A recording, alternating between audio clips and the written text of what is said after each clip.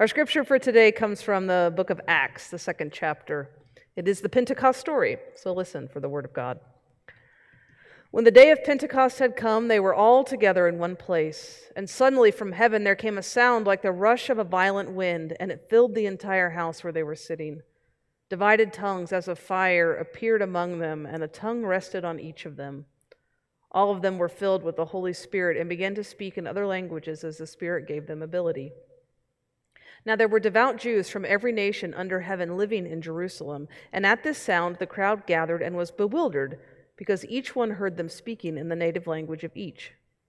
Amazed and astonished, they asked, "Are not all these who are speaking Galileans?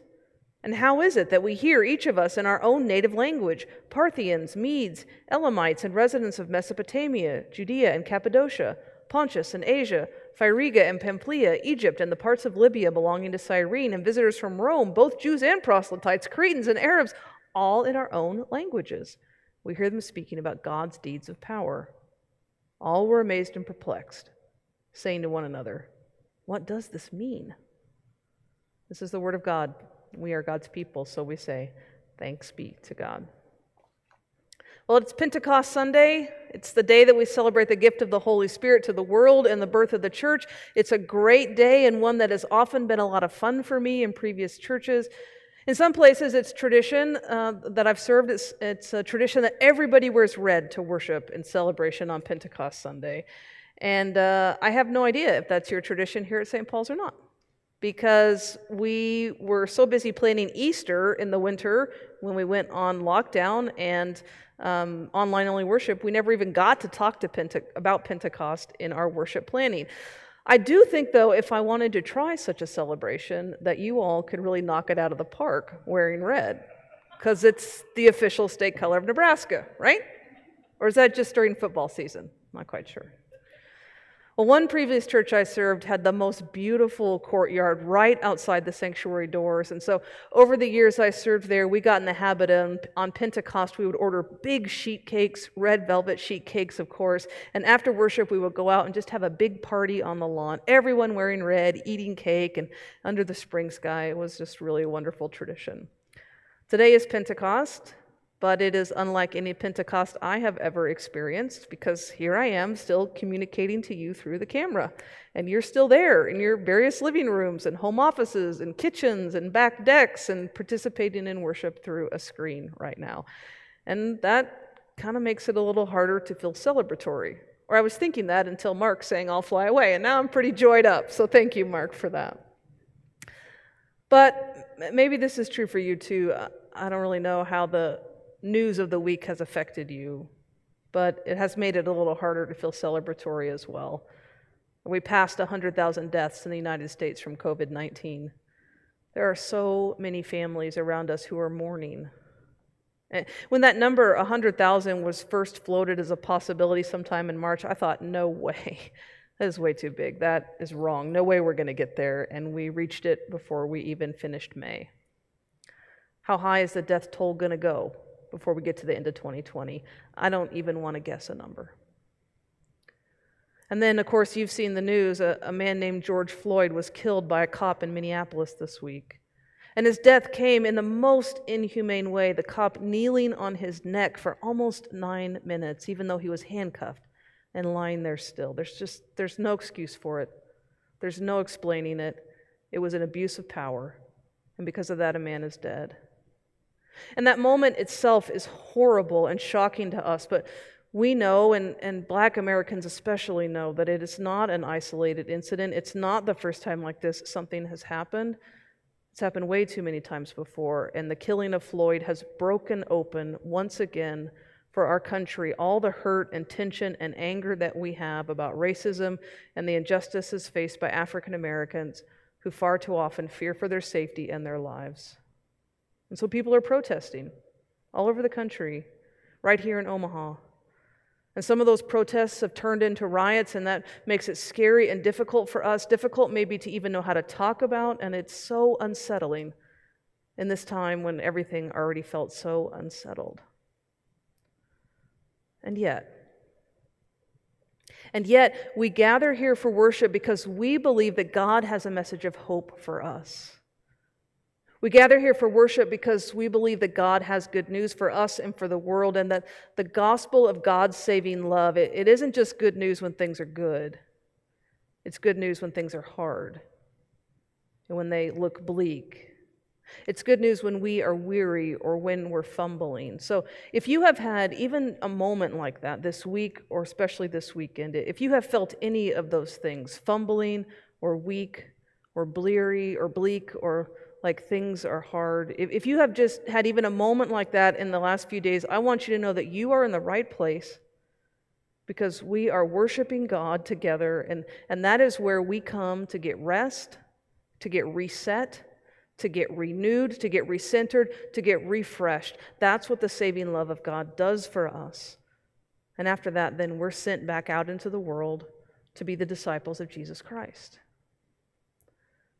This is what Pentecost fundamentally teaches us.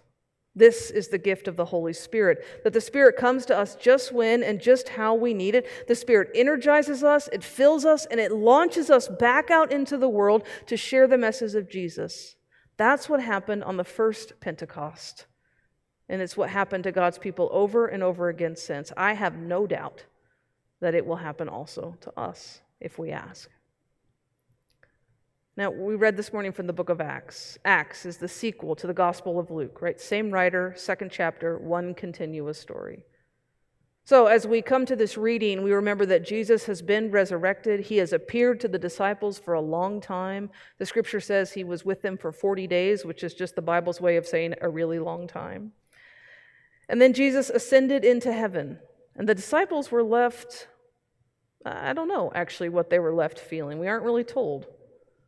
They had been told to expect that the Holy Spirit would come. Jesus promised he would send them a helper, but we don't know their mood. We could imagine. I don't know, were they hopeful? Were they nervous? Were they excited? Were they anxious? Were they doubtful? However they were feeling, I sort of doubt they could have anticipated what actually happened. The story says they were gathered together in a room. Everyone who had known and loved and followed Jesus together in that room, and suddenly the whole house was filled with this huge wind, a violent wind, the scripture says. Now, I've only lived in Nebraska for a year. So far, it has not been that windy here. I came from central Kansas, okay? That's windy business. But I'm trusting that you all still know these moments right before a thunderstorm comes. Sometimes there's a dry line, right? And maybe a 70-mile-an-hour wind just blows through for 5 minutes. That's what I imagine this was like at Pentecost, where the whole room, the whole house, everything was shaking as the wind moved through. So a violent wind came through the place where the disciples were staying. Then flames appeared and came near to each one of them, and they were filled up with some feeling like they had never experienced before, so full of the love of God that they just had to talk about it.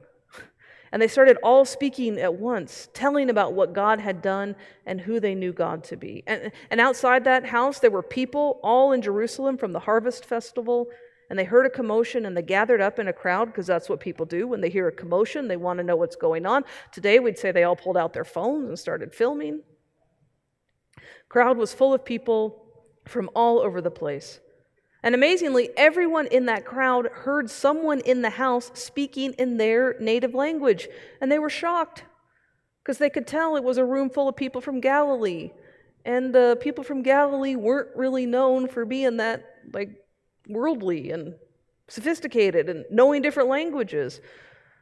So shocked were the people, in fact, and we didn't read this part of the scripture, though it's my favorite part. So shocked were the people about what was happening in that room, they said they must all be drunk. Now, I never could quite figure that out, how alcohol would give people the ability to speak in other languages. My experience has been alcohol usually decreases someone's verbal skills, not increases it, but that doesn't matter. That's what the scripture says. And the disciples were not drunk anyway. They were just energized. They were excited.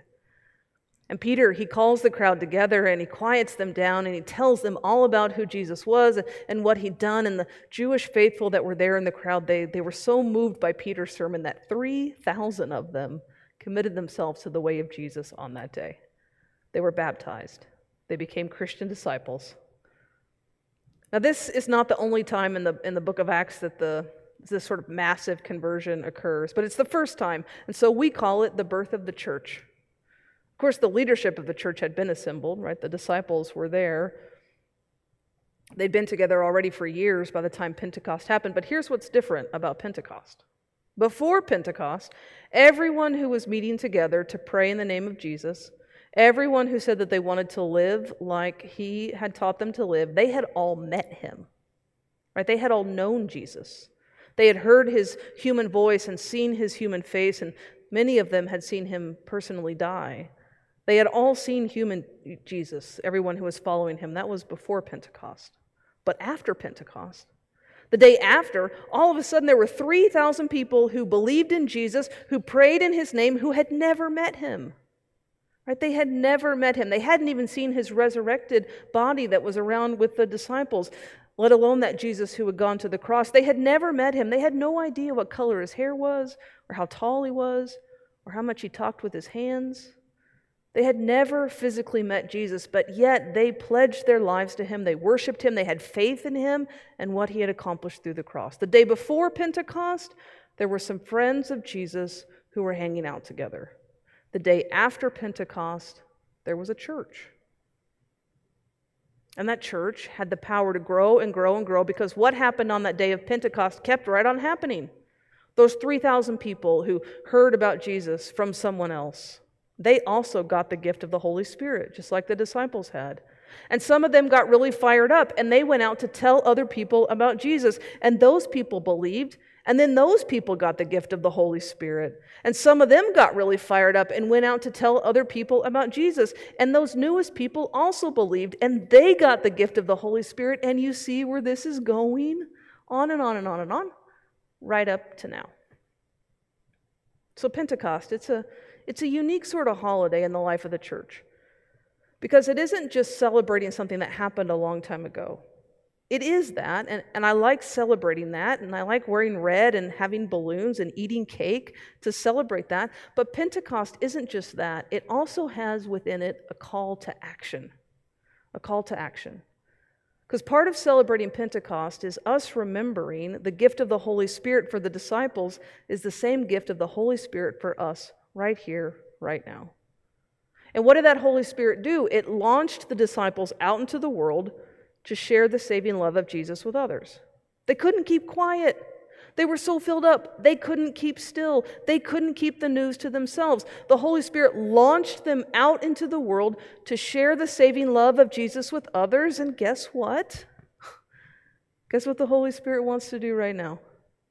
That same thing, of course. Launch us out into the world to share the saving love of Jesus with others.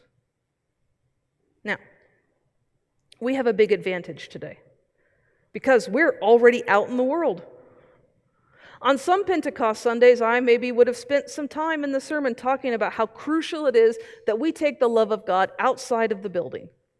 How we can't just keep the goodness of God's love here inside these walls. Well, the pandemic kind of took care of that for us, didn't it? You're already outside the walls. Right now you are. You've been outside the walls of the church for months now. It could not be more obvious to us today that the church is something other than this physical place where we gather. The church has to be us. It has to be a community, not a building. The church is obviously a people, and so what we do as a church isn't about what happens inside here, it's about what happens in our lives, including out there, in the world, where you are right now, in your neighborhood, in your community.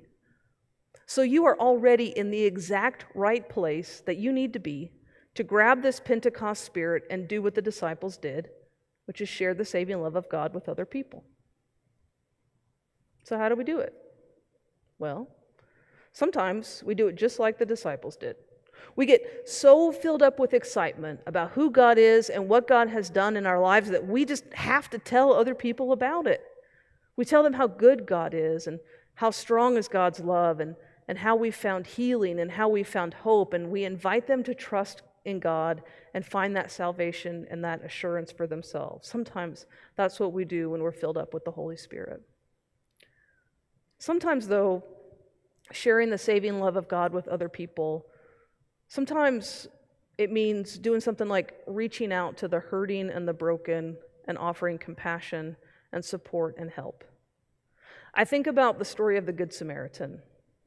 Remember, he saw a man beaten by robbers and left to die on the side of the road. And what did he do? He stopped, he picked the man up, he cleaned his wounds, he bound them up, and he took that man to a place of safety and gave him what he needed to rest and to heal. And we have the chance to do that same sort of thing. In fact, this is exactly what healthcare professionals all over the world are doing right now, treating the sick who have COVID-19. And oftentimes, they're putting themselves at tremendous risk to care for others in their hour of illness and their hour of need. And if we do that because we love God, then that's a way for us to share the saving love of God with the world that needs it. And sometimes the Holy Spirit fills us up to go share the saving love of God in a way that means holding a protest sign, because we've seen injustice in the world and we want it to stop. Now, there is a long and hallowed tradition of Christian protest where followers of Jesus have stood up in public to demand justice and demand change. And that's not everyone's calling. And I suspect it might make some of us at St. Paul's pretty uncomfortable. I don't see a lot of protesting types in the congregation. There's maybe a few of you hidden away. But it is a way that the Holy Spirit inspires some people to live out their faith and to share the saving love of God with the world. And thank goodness for that. I mean, without the Holy Spirit, we never would have been given a gift like Martin Luther King Jr. And remember, he was not really seen as a gift of God by many people when he was out there protesting. But we can see now how deeply God was at work in him and the thousands that stood beside him to help change our country for the better. I pray that the Holy Spirit continues to raise up leaders who are ready to go out and protest and speak out and help us continue to change in the ways that we need to. And sometimes the Holy Spirit fills us up and sends us to share the saving love of God in the world, to do things that might seem a little less active but are not at all easy. Things like listening and seeking understanding and working to educate ourselves and see the world through someone else's eyes.